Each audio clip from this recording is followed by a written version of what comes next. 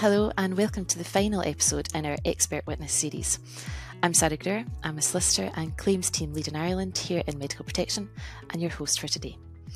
In this episode we're going to be talking to two guests, Rebecca Ryan and Nick Deal. A wee bit of background about both of them. Rebecca Ryan is a partner in Matheson and is head of their healthcare group. She's a recognised leader in her field, specialising in professional indemnity and product liability claims. Rebecca acts for a number of indemnity bodies, including Medical Protection, where she represents her members across a range of matters, including claims, inquests, disciplinary and criminal matters. Rebecca acts for internationally focused companies doing business in and from Ireland and provides her specialist knowledge in the healthcare sectors.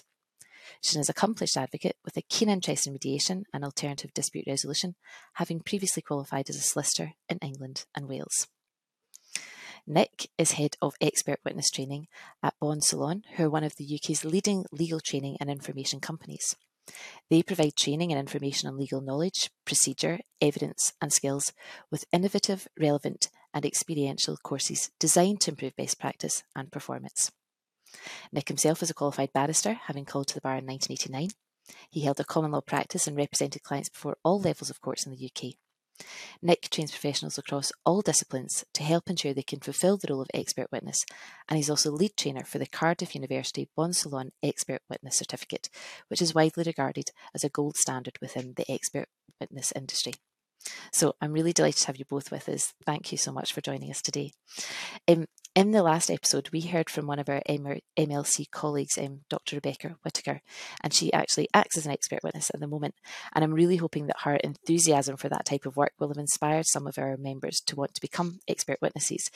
So in this episode, we're going to discuss a little bit more of the practicalities of what the work entails and how our members can take the next step to becoming expert witnesses. So Rebecca, if I may, I'm going to start with you. As I've said, you represent our members and across a various range of matters. Can I just ask you to elaborate that? When is it you involve expert witnesses across these various matters that I've talked about?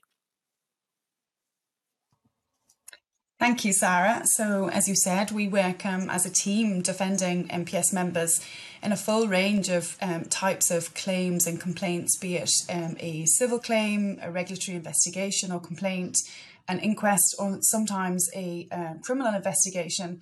So for us as lawyers, the experts are really vitally important for us to kind of unpick the facts of the case, identify issues in the case, look at defensibility or look at strategies for resolution of cases. And the main reason that they're so important for us is because they very much set the standard in those proceedings, which will ultimately be determined either by a judge or a committee. And from the doctor's perspective and from the members' perspective, the experts are invaluable really because they're judged and tested by their peers. And they want to hear from their colleagues, you know, what are the issues, where care may have fallen down, where there may be systems errors, but they also want to feel supported by their colleagues, even if there's a negative opinion given in a case. So it's really important from their perspective to feel that they're being heard by colleagues and not lawyers determining issues in the case. So I suppose the support as well as the legal aspect is where we consider them to be absolutely vital in all the range of cases that we're involved in. Brilliant. And I think that's, as you said, it's really interesting because I think when I've been dealing with members, what they're looking for is somebody to give them a really accurate view, not just to say what they want them to hear. And I think going back to that, something I talked about with my previous guest is the fact that the key duty of an expert is to the court. And I'm not sure that that's always particularly widely understood by anybody involved in litigation. And Nick, perhaps if I can turn to you, obviously there's no requirement to have particular qualifications to act as an expert witness. The fact is, you know, if you are a consultant with good experience, then effectively you will be an expert. But I think it's really important to get some background into understanding before you start embarking in this work. And that's, I understand, where you and your company come in. Perhaps you can tell us a little bit about the sorts of background and experience you can give clinicians who are interested in taking on this type of work. Yeah, sure. I mean, absolutely right. So from their own practices and their own experience, they have the expertise. So they got the knowledge, the basis, the understanding, and everything else that's needed. but then to be an expert witness, you need the other half of the package, which is to understand what the court is looking for from the expert. So it's not just having the expertise, vital though that is, it's knowing how to deploy that for the court. And the crucial thing here is this concept, as you were saying, of the duty to the court. And most experts in their practices are unaware of this, and why would they be? Because they've not stepped into that work before. And this is so crucial because the judges, certainly over the last few years, have become increasingly energetic about policing. Not only does the expert have the knowledge, but do they understand their role? And it's crucial that the expert understands what their role is. And so that's really the foundation of what Von Solon is doing, to help experts understand what this duty is to the court, what it means, and then how it plays out in every aspect of their work. So we run training on writing reports, which is the sort of the obvious immediate level for experts. But then we also look at all of the other aspects of an expert witness's work, which could be dealing with questions from their own instructing party, asking if they can amend or alter their report in some way or correct it. What are the boundaries of all of that? Yeah. Dealing with written questions from the other side, which they might have to look into. Dealing with discussions with the other expert, what's involved there? How does the duty play out in that environment? And then, of course, finally going to court as well. The majority of experts very rarely get through to court. I mean, Rebecca will know this far better than I do. I've long since left practice, but for an expert, actually getting into court is quite rare. All the more essential to know how to conduct yourself in the courtroom and how this duty to the court plays out directly in the courtroom environment as well. And that's the report writing and the delivering evidence in court are two of our key course areas, and we cover all of the rest as well. Brilliant. Yeah, and certainly when I was talking to my guest in the last episode, she was talking very much about report writing, and that if you enjoy that side of things, then actually expert witness work is a great kind of sphere to get into. And interestingly, as you say, most of her work, she says, is about the report writing. A little bit of it is then to do with conferences and consulting with the legal teams, and a much smaller part is actually being in the courtroom. So it's that kind of forensic analysis of the case and being able to be articulate in how you present it, and present it in a really clear format. Now, certainly, as Rebecca and I will know, from our side of things, we'll be the solicitors instructing experts, and there's a real onus. You should be expecting the solicitor who's instructing you to give you a really clear scope of what it is you're asking them to look at, and what the duties are, or what the test is that you're looking at. Because obviously, Nick, I know you're UK based. Rebecca and I, between us, have experience in Ireland as well as some of the UK jurisdictions. The legal tests are slightly different. You know, in Scotland we talk about Hunter Hanley, and in England, Northern Ireland we talk about Bolam, in Ireland we talk about the Dunn principles. All slight nuanced differently, but by and large a very similar test. But the solicitor sending you the instruction will very much set out what test it is you're being asked to look at, and really the scope of what it is they want you to cover. And I suppose, if in doubt, and if the solicitor letter isn't clear enough, you'd be saying to them, you really need to give me clear instructions of what it is you want from me. But I suppose, as I say, although the tests are slightly differently, a lot of these skills like report writing and like courtroom skills, they're applicable pretty much regardless of which court you'd be appearing in. Is that your take on it as well, Nick? Yeah, it is. I mean, we do the Cardiff University training that you were talking about earlier on, which is obviously directed for English and Welsh legal system. We've also recently launched the Aberdeen University certificate as well, covering the Scottish legal system. However, for the report writing and the evidence giving courses, we're actually putting people in the same room, because there are differences, of course, in what the courts are called, in the how to address the judge, which often undoes every witness that I've come across, and confuses a few barristers as well. So there are those sort of practical differences, but the fundamental skills and the principles, yes, I think apply across the board. And you can't go wrong if you're applying this concept of, as an expert witness, I'm there to help the court. I'm not there to argue the case or to fight the case or to be an advocate. I'm purely and simply there to help the court to reach a sound decision. I think all of the jurisdictions would be happy and confident in a witness who's presenting themselves in that way.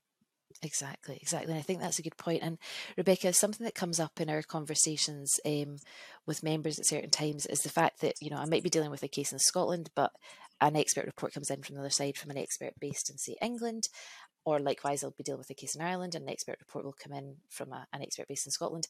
And sometimes you'll question, is this expert well placed? And I suppose that's something I wanted to kind of just tease out with you. Certainly from my point of view, there'll be sometimes it's entirely fine and no issues at all with the fact that it's different coming from a different country. But perhaps you could give me some commentary or thoughts on where and when that doesn't work so well. Yeah, and I'd echo everything that yourself and Nick have said in relation to whether somebody can be an expert witness is really down to their clinical expertise and experience. Can I provide a clinical opinion in this case? And as Nick says, they're very much not an advocate for any party. Their overriding obligation is to the court and not to the party paying their invoice, which can sometimes be lost. But I think really as to whether you can comment on another jurisdiction depends upon the type of report that you're being asked to produce. So, for example, if you're being asked to give a breach opinion, so you're commenting upon a practitioner's management, then there can be difficulties with that, because if we have an Irish-based GP and the opposing party has got a UK expert or a Scottish expert GP, that GP may not know about the systems, processes, resources available, the guidelines of the local jurisdiction. So that in itself can cause real difficulties. And I suppose if the opinion is fundamentally unsound because they don't know the systems or the processes, the guidelines, it can be easily unpicked by a barrister under cross-examination or by a judge. And so it's easily challenged. I suppose there are other areas, for example, causation. So when we say causation, we go, okay, there's been a breach or there's an issue with management. What flows from that? That's what causation is, essentially. That doesn't necessarily matter, because I think if you're looking at what injury flows from that act or omission, that potentially could be a neurologist from England commenting upon an injury to a patient in Ireland. Further again with condition and prognosis. So if you're assessing a patient to assess their injury, again, I don't think there's a difficulty in that. So it very much depends, I think, upon the purposes and the report you're being asked to produce. And again, if you're unsure, as we've all said, it's just ask the question, go back to the solicitor and make sure it's very clear what you're being asked to do. Yeah, no, I think that's well placed, and it makes me think of another point that is worth highlighting as well. Is I suppose when you're if you're approached to give an opinion, A, think about, are you best placed? And B, also think about your particular field of specialism, because I think this can sometimes be an issue. You might well get a solicitor thinking, looking up a directory, finding, oh, right, you're an orthopaedic surgeon. Great. I'll contact you for this hip replacement injury claim. And then, you might be well pleased to talk about it. But if actually the 90% of your workload and 90% of your patients relate to foot surgery cases, is that going to be a difficulty? Is that something you've seen, Rebecca? Is that something that you can comment on as well? Yeah, absolutely. And there's, I think that's definitely an issue where you're being approached by solicitors, and oncology is another area where they go, okay, well, this is a delayed diagnosis in cancer case. Let's brief an oncologist, but that oncologist is a breast specialist rather than a cervical cancer specialist. So it's very much understanding what the issues are, what you're being asked to do, and whether that's within your clinical area of expertise. I suppose the other point I wanted to mention as well, and Nick touched upon this, is this idea of preparing draft reports, because there are differences in different jurisdictions as to whether those draft reports are disclosable. So again, engaging with your solicitor about, do you have all of the information? Do you have all of the records? Do you understand all of the issues? And having that conversation with them before you put pen to paper to make sure you've understood all of the issues. And I think the other potential issue around that, Sarah, is where You may have approached a particular specialty, and actually there's 3 or 4 defendants in a set of proceedings, or there's another issue for a doctor that's not been named, and you start, identifying issues for other people that are not within the case. It's very much stick to what you've been asked to do. Of course, if there are other issues, pick up the phone and have that conversation. But it's limiting your opinion to the letter of instruction, I suppose. And I suppose as solicitors practicing in this area, we see these kind of common pitfalls. And Nick, again, like I said, although you don't need particular qualifications, I suppose that's why doing some sort of course, the likes that your company offers, helps, because they're quite easy things to avoid in many ways, but it's just, I suppose, having somebody made aware of them and flag them up to you before you embark on this type of work. Is that your take on it? We get a lot of people coming onto our courses, the whole range actually, in terms of some who've never done any expert witness work before. That's probably the majority, but we get quite a few coming on who've been acting as experts for 5, 10 more. Sometimes I had somebody join who had about 30 years experience and then decided he'd come and get some training, which was quite an interesting thing. Mercifully, he'd been going fine all the way through, but yeah, I mean, an expert becoming an expert witness, none of us knows what we don't know, and therefore it's entering an unknown area. And what we do is to make that unknown area more familiar, accessible, and yes, all those common pitfalls. We've talked about the duty to the court. We've talked about the tension that can exist between an instructing party and the expert's duty to the court.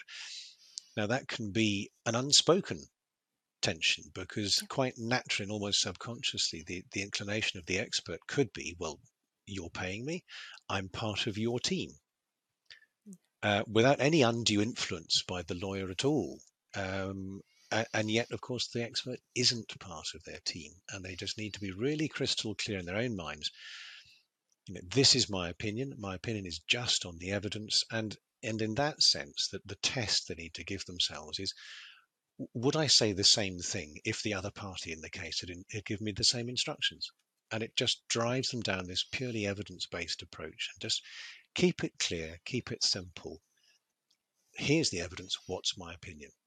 And if you build from that level of simplicity, I think everything else falls into place. Yeah, and I think you're right. I think certainly Rebecca and I have been in many, many meetings together with experts and members, and as you say, it doesn't actually help the member of the clinician, doesn't actually appreciate at the end of the day if somebody's trying too hard or really not following the evidence to try and help them out, because actually what's better help is to just get a very clear understanding. They'd much rather know from a written report and from a conversation with an expert at a conference with just Rebecca and I than, at the door of the court or indeed in the courtroom. So yeah, I think it's really important if people are embarking on this work to just have that. It's, as you say, it's not about I'm instructing you, so I want you to just say a certain thing. I'm instructing you and I want to know your genuine, honest opinion, and whether you would give that, as you say, to me or to any other party in the case who asked of it. No, that's really interesting. I think we're all on the same page in that sense. So, like I say, I think what I was hoping to get across to our members is that there are some pitfalls, but with a bit of training, these are actually easily avoided. And once you're kind of, I suppose, up and running as an expert witness, certainly from my last guest, Rebecca, she really enjoys the work. And Rebecca, you've got a close relationship with lots of the experts. There's a lot that you would instruct regularly. You can't speak for them, but is it your sense that they enjoy the work? I mean, certainly they keep doing the work, and it's obviously work that's entirely voluntary from that sense. And is that your sense when you're dealing with them? Yeah, I mean, I think obviously they're very experienced clinicians. Some of them are very experienced at providing reports. Some of them have only just started providing reports and learning as they go. But for the majority of them, it's really intellectually challenging to go through all of the expert evidence, to identify issues in the case, We've had some really complex cases where we've had to do, deep dives into literature and resources and just trying to, as I say, unpick all of the issues in the case. I think they all really love that challenge. They also really like engaging with the legal team and having that kind of team approach to supporting members through what's a very difficult process for them. And then the challenge of giving evidence, and that can be a somewhat daunting experience. But I think, as Nick says, you're there to help the court. You're there to give them your opinion and to take them through the case. And I suppose if you approach it in that way, it is a very rewarding job to do. And in my experience, they all really enjoy doing it. It's a great part of the job. And as I said when I started out, I think from the members' perspective, it's really, really invaluable, and they do feel supported by their colleagues, even where it's negative, because they're being given the information from a good place. And as you said, Sarah, it's better for us to understand that early on in a case, either in the report or in a conference, rather than at the door of the court, where you are going to be challenged and tested by the opposing legal team. Yeah, brilliant. Well, I really appreciated talking to you both today. I'm also really pleased to say to people that both Rebecca and Nick are going to be part of our webinar, which is going out live on the 24th of May. And in that, we're going to be able to talk about these issues in a bit more detail. There'll also be a Q&A session. So if there's any questions that I haven't asked either of them that you're wishing I had, there'll be the opportunity to put that to them then. So like I say, I'd just like to thank you both. And with that, we're going to come to the end of our final episode of the Expert Witness series. Like I say, thank you to both of you today. Really appreciate your contributions, and indeed the other guests who've contributed to the series. I really hope that the topics that we've covered have given you an insight into the role of an expert witness and the opportunities that are available to you if you're interested in pursuing this type of work. So like I say, just a final reminder that we have the expert witness webinars coming up on the 10th and the 24th of May. You can use the links in the podcast description to register for those, and I'd be delighted if some of you could join us then. So with that, thank you again for listening and or watching. I've been your host, Sarah Greer, and it's been lovely to speak to you. Thank you very much.